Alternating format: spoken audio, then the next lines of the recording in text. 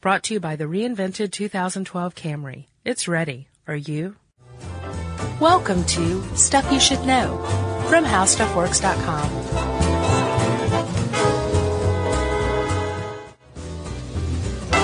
Hey, and welcome to the podcast. I'm Josh Clark. With me, as always, with a little extra echo, is Charles W. Chuck Bryant. Hello. How are you doing, Chuck? I'm well, sir. Yeah. Anything slightly unusual today? We are in a different place than normal. We are in Austin, Texas. Yes. Yeah. Are you guys from Austin that are cheering, or is that just enthusiasm? Yeah? Keep Austin weird? That's the motto? Is that right? Or we're doing our best. I should probably say to those of you listening on your iPods, Chuck's talking to people who are watching this podcast right now. Yes. He's not insane. So they got a laugh track? After 3 years, they got a laugh track? It's the little red box after 3 years. So, yes, we're doing a live podcast. This is a little different for us. I'm normally not so sweaty from being stared at when we record. But I'm getting a little more used to it. I'm fine. Yeah. And I lost my coffee, so I'm going to get really dry. Oh, you don't have coffee? Yeah, I'll be okay. Oh, boy. Chuck. Josh. Have you ever heard of the X-Files? Oh, yeah. It turns out a lot of that was true. Really? Yeah. Well, okay, so not the whole child healer who may or may not be like killing people, like the compartmentalized versions of the X-Files, but the overarching thread with the aliens. Yeah, not like the shapeshifter episodes. According to how UFOs work on HowStuffWorks.com, that's probably true. Well, you know I'm a believer. Are you? I'm in the Fox Mulder camp. I'm okay. Although he's Hank Moody to me now. Do you? Is that Californication? Okay, gotcha. I thought he would always be Fox Mulder, and now, right? I see nods. He's Hank Moody now. That's a huge changeover. It is. Yeah. I thought he's having a lot more fun on Californication now. I'm sure. Yeah. I'm sure. There's a lot of brooding on X-Files and not so much dirty sex. Well, okay, so let me give you some examples. So the X-Files, we're going kind of retro here, right? Because the UFOs is very 90s.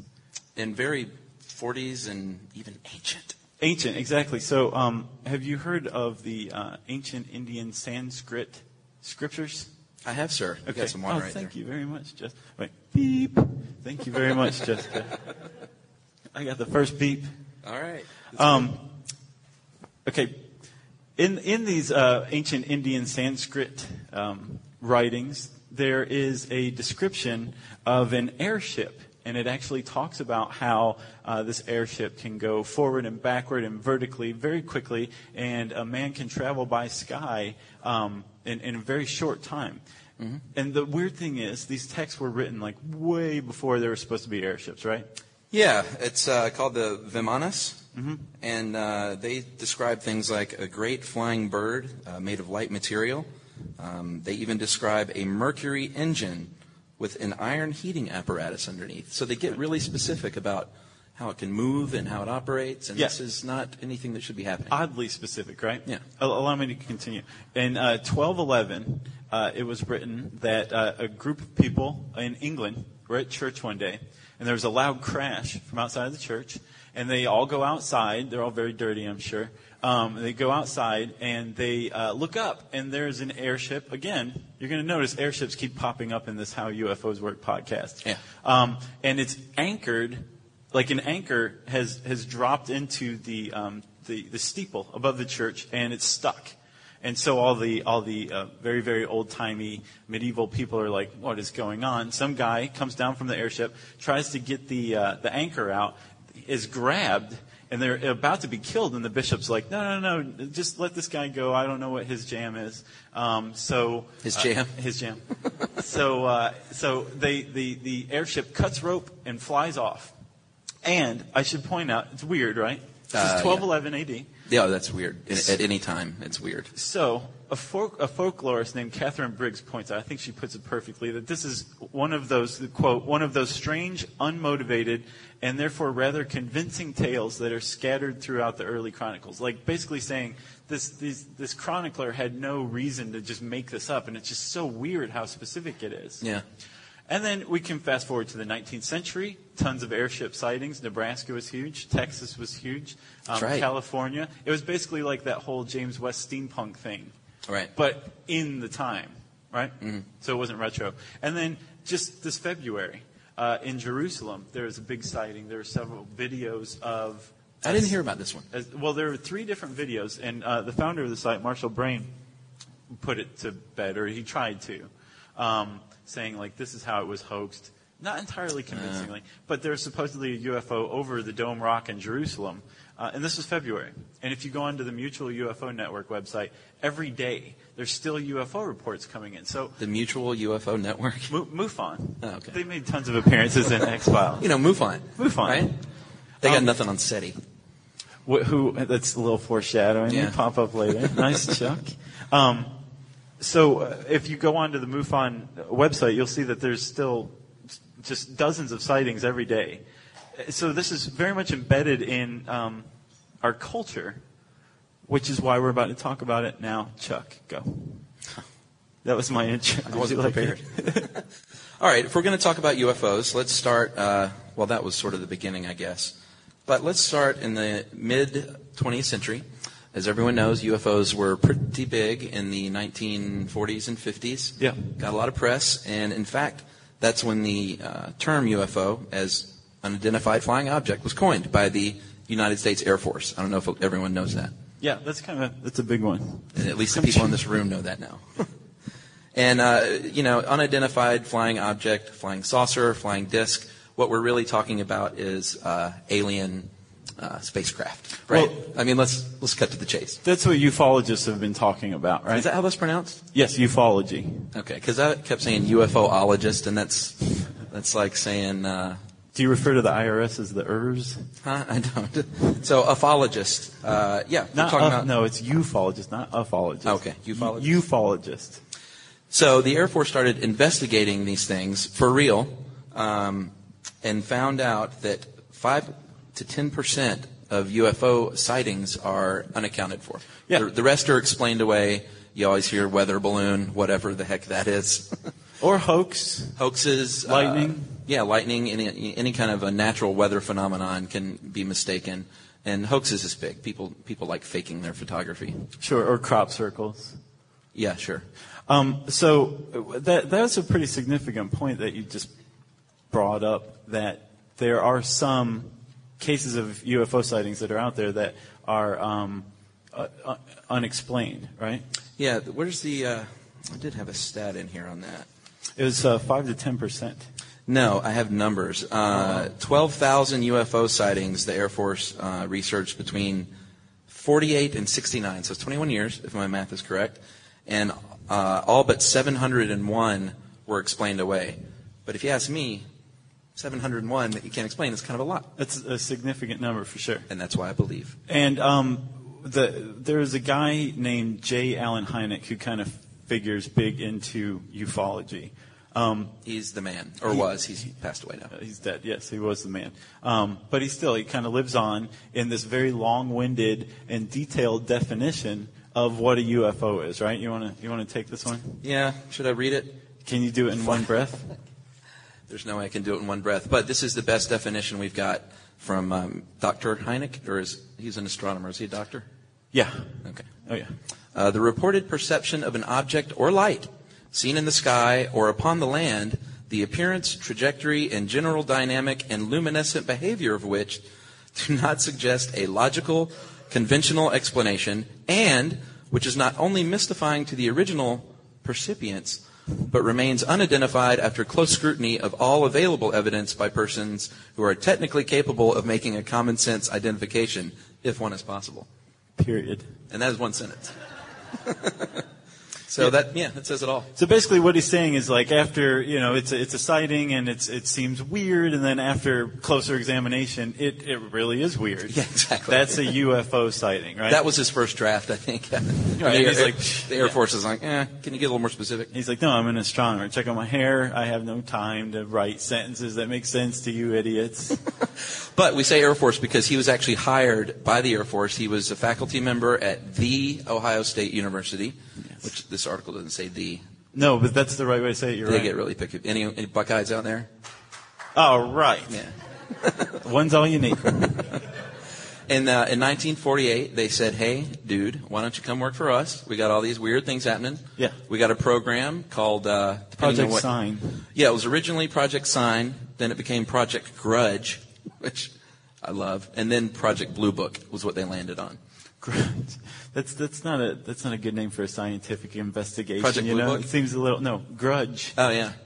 Well, and Blue Book, I imagine, was before the whole auto industry thing with used cars took off. No. A little known fact: it grew out of that Air Force investigation. Yeah. Very cool. That's how your car's rated now.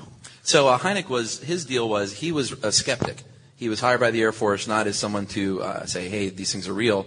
Let's just investigate it. And he was a big-time skeptic for quite a while. He was an astronomer. He didn't believe in extraterrestrial life, anything. It's 1948, so he hadn't really given much thought to it.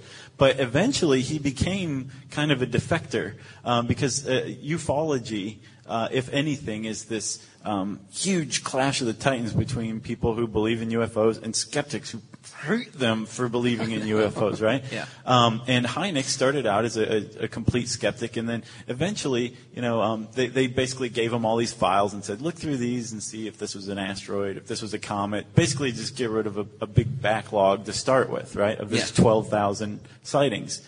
And, he signed off on lots of them, and then he kept running across ones that made up the 701 inexplicable cases. Yeah, and at first he called them puzzling. Right, and then he started calling them like, oh my God, this is real. Right. And, he became probably the most outspoken Bless you, sir.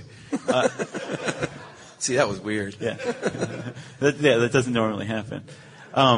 He became one of the most outspoken ufologists, people who said, yes, UFOs are real. And he was in a position to really kind of make that claim more than anybody else. Yeah, and he found himself at odds with the Air Force. They were, I don't think they knew what they were getting into when they hired this scientist who was originally a skeptic. And all of a sudden he starts touting these things, and the Air Force is like, no, don't say these things. Right. He's like, no, I'm going to. What was his line about skepticism not having any part in the scientific method? Or no, ridicule. Ridicule. So there's another guy, if you go a little further back, the first ufologist is named Charles Fort, and he was kind of a hero of mine. He was a scientist. Oh, yeah? Yeah. If you read the Fortean Times, which is one of the greatest magazines of all time, it's based on this guy's philosophy that, yes, science is the proper approach to explaining the universe, but you have to investigate everything incredulously, or else you're just kind of a jerk, right? You can't selectively say, like, well, science can't really explain this right now, so it doesn't exist, it's not possible to exist, and we're going to make fun of you for even thinking that. That's not what science is about. And J. Allen Hynek held the same views, basically, that through Project Blue Book, science was failing the public by not properly explaining, hey, this is a weather balloon. Like, you don't know what a weather balloon looks like. I don't know what a weather balloon looks like. I don't know what they do. do. We were failed at some point in time by science, and he was upset about that. And then the idea that they were heaping ridicule and scorn while not even carrying out their duty irked him, to say the least. So Hynek is the guy, actually, that came up with the Hynek scale, which you say, what is the Hynek scale? You might know it better Wait, hold on. No? What is... Exactly. Dude, we should do this every time. Totally. I love this. I don't know what I'm so nervous about. You might know the Hynek scale better as the Close Encounters chart. So he's the dude who invented it. And the first kind is a sighting. If you see it, close encounter of the first kind. The second kind is a sighting plus physical evidence. Mm-hmm. So, like scat? Alien scat? Yeah. Crop circles. Sometimes there'll be like vegetation that is like disintegrated sometimes. And I didn't research this, but the spider web-like things hanging from trees? Yeah. What's that all about? Any idea? I couldn't find that either. Okay. Yeah. Apparently that happens when the UFO is nearby. Well, the big problem with them is they are brittle to the touch and just disintegrate. UFOs? No, the spider web-like strings. It's like silly string, but that's been left out for many, many weeks. Gotcha. So that's the second kind. The third kind is observation of an animate being. So that wasn't quite right, according to Steven Spielberg. Oh, is that the third encounter? Well, that's the third. Yeah, they did see an animate being, but let's skip forward. After Hynek, they added fourth, fifth, sixth, and seventh kinds. He wasn't a part of that. Okay. Fourth kind is abduction, and the fifth kind is bilateral contact event through voluntary human initiated cooperation. So that was really Close Encounters of the Third Kind should have been the fifth kind, because Francois Truffaut in the movie, sent out the ooh, ooh, ooh, ooh. He initiated contact. Like and there was a sign for it, too, he did. I don't remember what that is. And did you know that was Francois Truffaut? I know Rob probably did. Famous director. He was in that movie. And then the sixth kind is direct injury or death, which is the least fun kind. Yeah. And the seventh kind is the best, because that means you are knocking boots with an alien. Oh, yeah. And creating a star child. That's true. Close Encounter of the Seventh Kind means you have sex with an alien and they get pregnant. And there's a or lot you get pregnant. There is traditionally a lot of sexiness involved with alien abductions, whether it's forced copulation, the standard anal probe, whatever. There's some sort of sexuality associated with abductions. Do you want to go over some of the abductions? Poking. Right. You always hear about prodding and poking and probing. Probing. All right, where are we? Well, let's talk a little more about some of the characteristics of UFOs. We talked about the strange web-like disintegrating remains. Crop circles. Which may or may not have been Led Zeppelin's dirigible. Who knows? Animal mutilation, sometimes they're associated with that, and that is when you find, let's say, cattle with organs removed, but no signs of humans being anywhere around. We should do one on that. We should. Probably not. Because I was looking this up, and apparently some sheriff's department in Arkansas, when this, like the height of this cattle mutilation scare was going on, they took a cow, and I imagine shot it in the head and left it where it lay, because to really undertake this, you'd have to kind of kill a cow where it was and then leave it alone. Yeah. But they had a dead cow for 48 hours in this field and filmed it and said, hey, like all of the normal stuff that a dead cow's body undergoes, autolysis, putrefaction, like all of this can explain like these mutilations you're talking about. Everybody just settle down. And I think it was kind of like the same group of people who were worried about Satanists kind of put a lot of stock in the animal mutilation thing. So I think that one's kind of off the table. Radio and TV interference happens a lot. Car ignition failure, which of course happened. I keep looking at Rob for Close Encounters of the Third Kind, because he's a movie nerd like me. But the car won't start. Radio cuts out. Lights flicker. UFOs nearby. Yeah, there's a correlation. It's a sure sign. It's a correlation. And then I guess that's about it, right? Well, I got a couple of stats. No, that's not it. Trust me. That's it for that part. I looked up UFO sightings by state because I was curious. What state do you think leads the way? New Mexico's a good guess. Nevada's a good guess. Arizona, no. Think about it. Crazy people. Cuckoo. California. I hope there's no one from California in here. Oh, they know they're crazy. All right. Sorry, buddy. 7,981 sightings, and this is a very, this isn't high science. This is from the Center for UFO Studies, or CUFOS. There's no MUFON. There are no MUFON or SETI. And number 2 is actually Washington State at 3,483. I did look up Texas, because that's where we are. 3,172. And I looked up Georgia. What do we have? About 1,000. And guess what state is the least? No. Keep going. Yeah, you'll get to it. 46 more. North Dakota, which I figured they'd be lousy with it because all the, desert space seems appealing to aliens. I think everyone in North Dakota is too depressed to look up. Well, that may be. There's not a lot of people there, so that may actually, have something to do with it. So only 116 in North Dakota. And we do have a poll in here that is so outdated that we would like to conduct a live poll, since we have, about 50 people here? I would say 400. All right, we're going to do this. We're going to do this by applause, but you're not rooting for it, so don't feel like you have to go crazy if you believe in it. We just want to get a little thing. So if you believe that aliens have contacted humans, just some light golf clapping. Okay. CNN says 60%. If you believe aliens have abducted humans.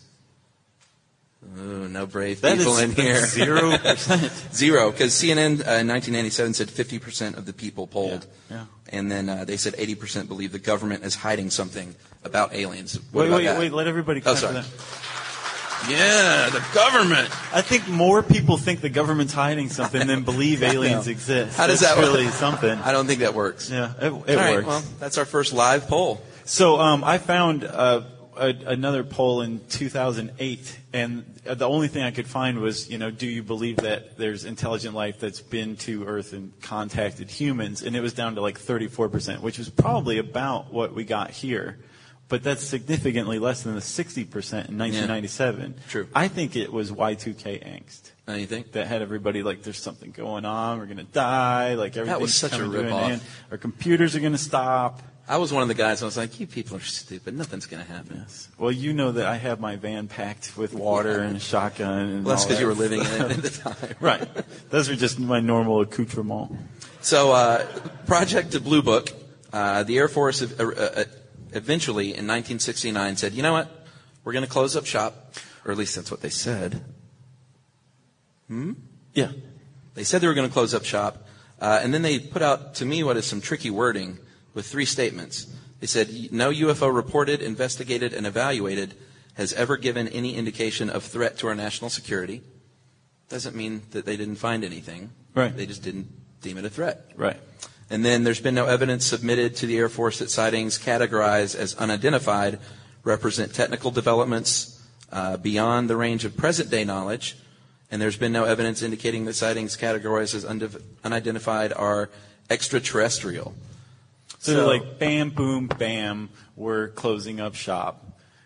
Buy that, suckers. But that's tricky to me because all they said was classified as unidentified. Internally, as soon as they found out, they might go, oh, crap, let's change the...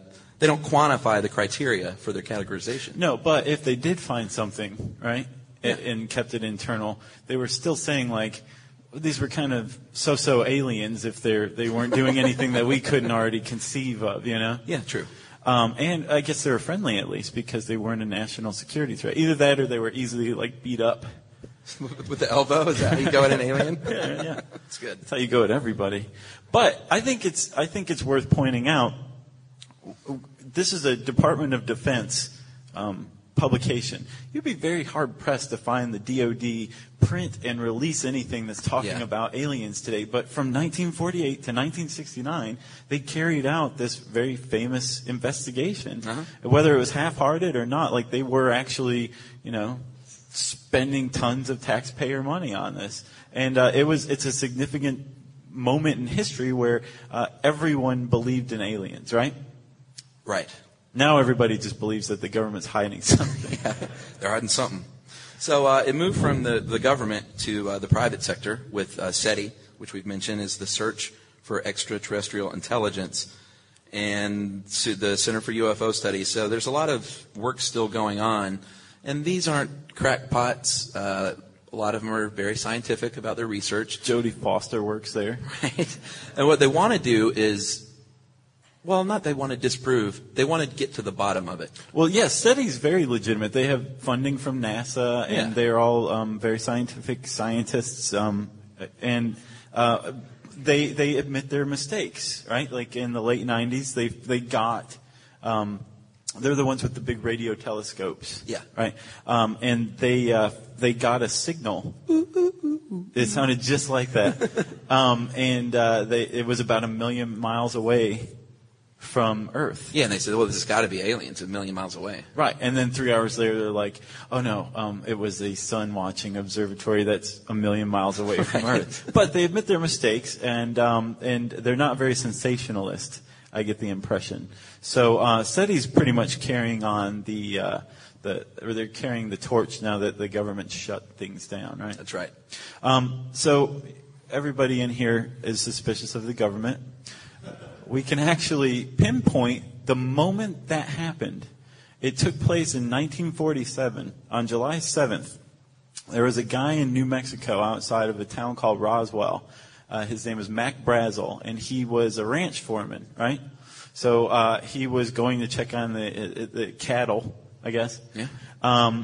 One day after some terrible thunderstorms the night before, and he found some weird debris.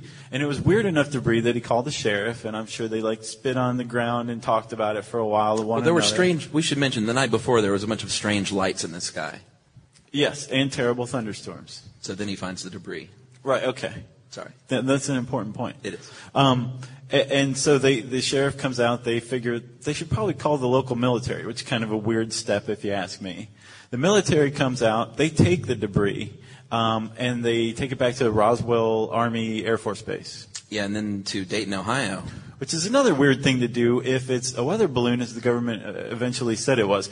In between then, the guy who ran Roswell Army Air Force Base released a statement on July 8th, 1947, saying we recovered the debris from a crashed disc. And I'm making air quotes, and you guys can actually see it. I don't have to just say it this time. But a crashed disc was found. And then about 3 hours later, his boss in Dallas, I believe, released another press release saying, that guy's an idiot. Don't listen to anything he's ever said. Forget that whole crash disc thing. Exactly. It was a weather balloon, and we've taken it and flown it to Wright Air Force Base in Dayton for some reason. But just don't look behind the curtain, everybody. Right. And at that moment, that was when all of the seeds that have sprouted into us going like this when we see a press release today, that's when it happened. That first press release followed by the second one started the whole suspicion of the government that there was a cover-up, Chuck. That's right. And there was some other hinkiness going on. There were eyewitnesses that say they saw bodies being removed from the scene by the military. Some people said that they were actually present at an alien autopsy. If you remember, the Fox network did that TV show, Alien Autopsy, a while ago. And then it turned out that that guy said, I actually shot all this stuff in the 90s, but I swear this is the footage I saw, and I'm just recreating it. And that footage is now destroyed, but this is what I saw. Right. Come on. You didn't buy it? It took me for a while. It looked kind of cool. But yeah, that was a big disappointment. And Area 51, is the area now, and some people believe that the government is still contacting aliens at Area 51, meeting with aliens on a regular basis, studying them, and that's why it's got big fences around it. That's exactly why. That's the only possible reason that it has fences around it. But we're going to do a podcast hopefully on Area 51 one day, because that's about all we're going to talk about with that. The fences. Men in Black? Yeah, that's another characteristic of the UFO phenomenon, right? And that actually came out of a guy named Gray Barker's book in 1956. He wrote, "They knew too much about flying saucers," and the Men in Black make their first appearance. Well, Gray Barker pawned this thing off as a work of nonfiction, but it was actually fiction. But that, I guess, came out long enough after that the Men in Black entered kind of the collective consciousness of. Have you seen Jose Chung's From Outer Space, that one X-Files episode where Jesse the Body Ventura and Alex Trebek play the Men in Black? Really? Yeah, it's pretty awesome. Is it's probably real? the best X-Files episode ever. Really? Yeah. Has And anyone else Charles seen that? Nelson Riley. Okay. It's a good one, isn't it? Wait, did you just say Charles Nelson Riley? Charles Nelson Riley plays this author who's interviewing Mulder and Scully and trying to get to the bottom of this one incident that happened, and it was very cool. Good. I highly recommend it to everybody. I feel ripped off now. Let's get back to it, Chuck. And abductions. I think this is if I may tee this one up. Please. So I think it's kind of one thing to see something in the sky and say, well, that's a UFO. But many people have done this. Ronald Reagan said he saw a UFO as governor of California, right? Yeah. Jackie Gleason said he saw aliens because Richard Nixon took him there. Yeah. That's a true story. Jackie Gleason apparently was in Florida, married to his second wife at the time, and he came home all disheveled from something. And his wife was like, "What's going on, Jackie? You're not your usual sunny self." And he says, "Well, I can't talk about it, wife." But later on, he said that she does have a name. I can't remember it. Betty. Let's call her Betty. But ironically, he did just call her wife. Yeah, he did. One of these days. So then he says, you know what happened is I met Richard Nixon, my buddy Richard Nixon. Jackie Gleason was way into UFOs apparently, and Richard Nixon said, "Would you like to go see some aliens?" That's my Richard Nixon. That was pretty good. So they've seen it? Well, apparently he took them and saw two little 2-foot aliens. Right, little bald men. Said, "Don't tell anybody about this." Jackie Gleason. And he said, "I will never tell anyone." He told his wife that you can't tell anyone. And then they got divorced, and she started telling everyone. Yeah, she had. Yeah. So supposedly he's seen one. And he said Ronald Reagan saw one. He was on a small Cessna flight. Yeah. And he was governor of California at the time, and he was talking about what he saw until he realized he was talking to a reporter from the Wall Street Journal. And then he was like, maybe I shouldn't say anything about that. Right. And, yeah, so there's been Jimmy Carter? Carter saw one. Do you want to do your Carter? I don't have a Carter. He did see one in Georgia, in rural Georgia, and he still talks about it to this day. Apparently 10 or so years ago was the last time at Emory University in Atlanta where he teaches. He was actually still talking about it and said, "Dude, I saw a UFO." Okay, so it's one thing to see a UFO and to talk about it at Emory or to show Jackie Gleason something weird, right? But it's an entirely other thing, and this kind of became this spin-off of the UFO phenomenon, and that is abductions, right? That's the money shot. Basically, there's this whole group of people came forward over the years, starting after 1965-ish, we'll say, and said, "Yes, I've been aboard the craft. I've been engaged in alien sexiness. This is horrible. My life is suffering because of this," right? So the first abduction story was Betty and Barney Hill. Have you heard of them? Had you heard of them before then? Yes. Okay. Because I'm sort of into this stuff. Okay. But they were the first in the early 60s, and, they said they saw and were not abducted initially, but then later through hypnosis started remembering these things that happened. Yeah. And that was the first abduction case. It was written up in the Boston Globe, and then there was a book called The Interrupted Journey, because it had a really huge impact on their lives. They started suffering psychological disturbances. There were big problems among them after this. And then it was made for TV movie. Mr. James Earl Jones played Barney Hill, did a great job. Yeah. And from that moment on, this kind of established checklist almost of traits of an abduction were generated. Things like you're being taken against your will, you're being probed, or bright light sometimes experimented that picks on. you up like a beam. The tractor beam. Tractor beam. I hear noise.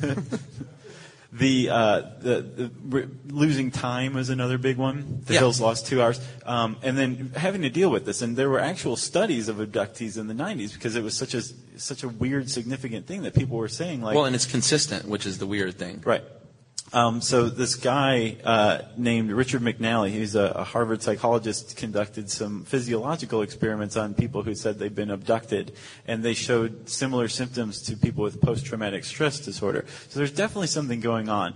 But whether or not it was them being abducted or if they were suffering from some other trauma is what was at the heart of the matter, right? Yeah. And there's been some pretty good explanations for what was behind this whole abduction phenomenon that's kind of died off now, which is weird if you think about it, right? Yeah, Susan Blackmore is a famous skeptic, and she did a little experiment in the mid-1990s with a man named Michael Persinger. He's a neuroscientist, and he claims that all kinds of weird phenomenon with the body can be explained by excessive firing of the temporal lobes. And so the only thing that was missing was no one had ever really tried to replicate this in an experiment. So Susan Blackmore said, "Dude, hook me up to this stuff and fire away and let's see what happens." She said that she had the sensation she was being pulled, stretched by her leg to the ceiling. She was suddenly very, very angry, and then after that she was suddenly very fearful. So basically the guy proved to her, and then she went and told the world in this New Scientist article that, yes, if you can mess with somebody's temporal lobe firing using magnets, you can get them to think all sorts of crazy stuff. Well, she basically, at the end of the experiment, said, I was so out of myself that if someone would have told me you were abducted by an alien, she said, I probably would have believed it. Right. And she's a skeptic. So it probably, that's a good explanation, But then you have to ask, well, what is exactly exerting this magnetism on people's brains to cause this temporal lobe firing? So it's an okay explanation. Probably better than anything is sleep paralysis, right? Or false awakenings. Yeah, sleep paralysis, does anyone have that? Sleep paralysis? Your wife? Apparently that's what you wake up and you can't move. Yeah, when you but sleep, you're awake. Your skeletal muscles are normally paralyzed while you're sleeping, but every once in a while you can wake up and your muscles don't kind of wake up first, so you can't move, but you don't really know what's going on. You're groggy. There's hallucinations that accompany it too, right? Yeah, usually. And scary stuff. Yes, and so it's a very fearful thing. And then if you are the type to dream about sex, right, that kind of adds that probing maybe idea to the whole thing. Mm-hmm. So sleep paralysis is a pretty good explanation. And then the false awakening is another good one, where you're dreaming that you've woken up, and it's pretty common actually. And I think the thing that gives gravity to this explanation is that the most extreme abduction reports always began with the people sleeping. Oh, really? Yeah. So it's entirely possible these people were confused. Well, there's also correlation, though, between UFO sightings and, what was he talking about, seismic events? He said that he believes earthquakes might trigger this magnetism. Yeah. And people wake up in their bed, they think they're being abducted. But what about the people in the cars and out in the fields? We're not going to figure this out right now. No. I was going to say, I think a good way to wrap this up is to say that we are wholly unqualified to offer any explanation of what was going on. But at the very least, it was interesting, and it was a wild and crazy time. It was a good ride there. Agreed. And I think this bears some follow-up. We got to hit Area 51. We got to get into the abductions a little more, too. Yeah. One day. That's it. You got any more? I got nothing else on this one. That's it. That's UFOs. Thank you very much. Thank you. So, if any of you ever want to get in touch with us, you can send us an email. I want you to wrap it up, spank it on the bottom, and send it to stuffpodcast@howstuffworks.com. Thank you. Yeah, and then thanks for coming out too on a rainy Monday morning. For more on this and thousands of other topics, visit howstuffworks.com. To learn more about the podcast, click on the podcast icon in the upper right corner of our homepage. The How Stuff Works iPhone app has arrived. Download it today on iTunes. Brought to you by the reinvented 2012 Camry. It's ready. Are you?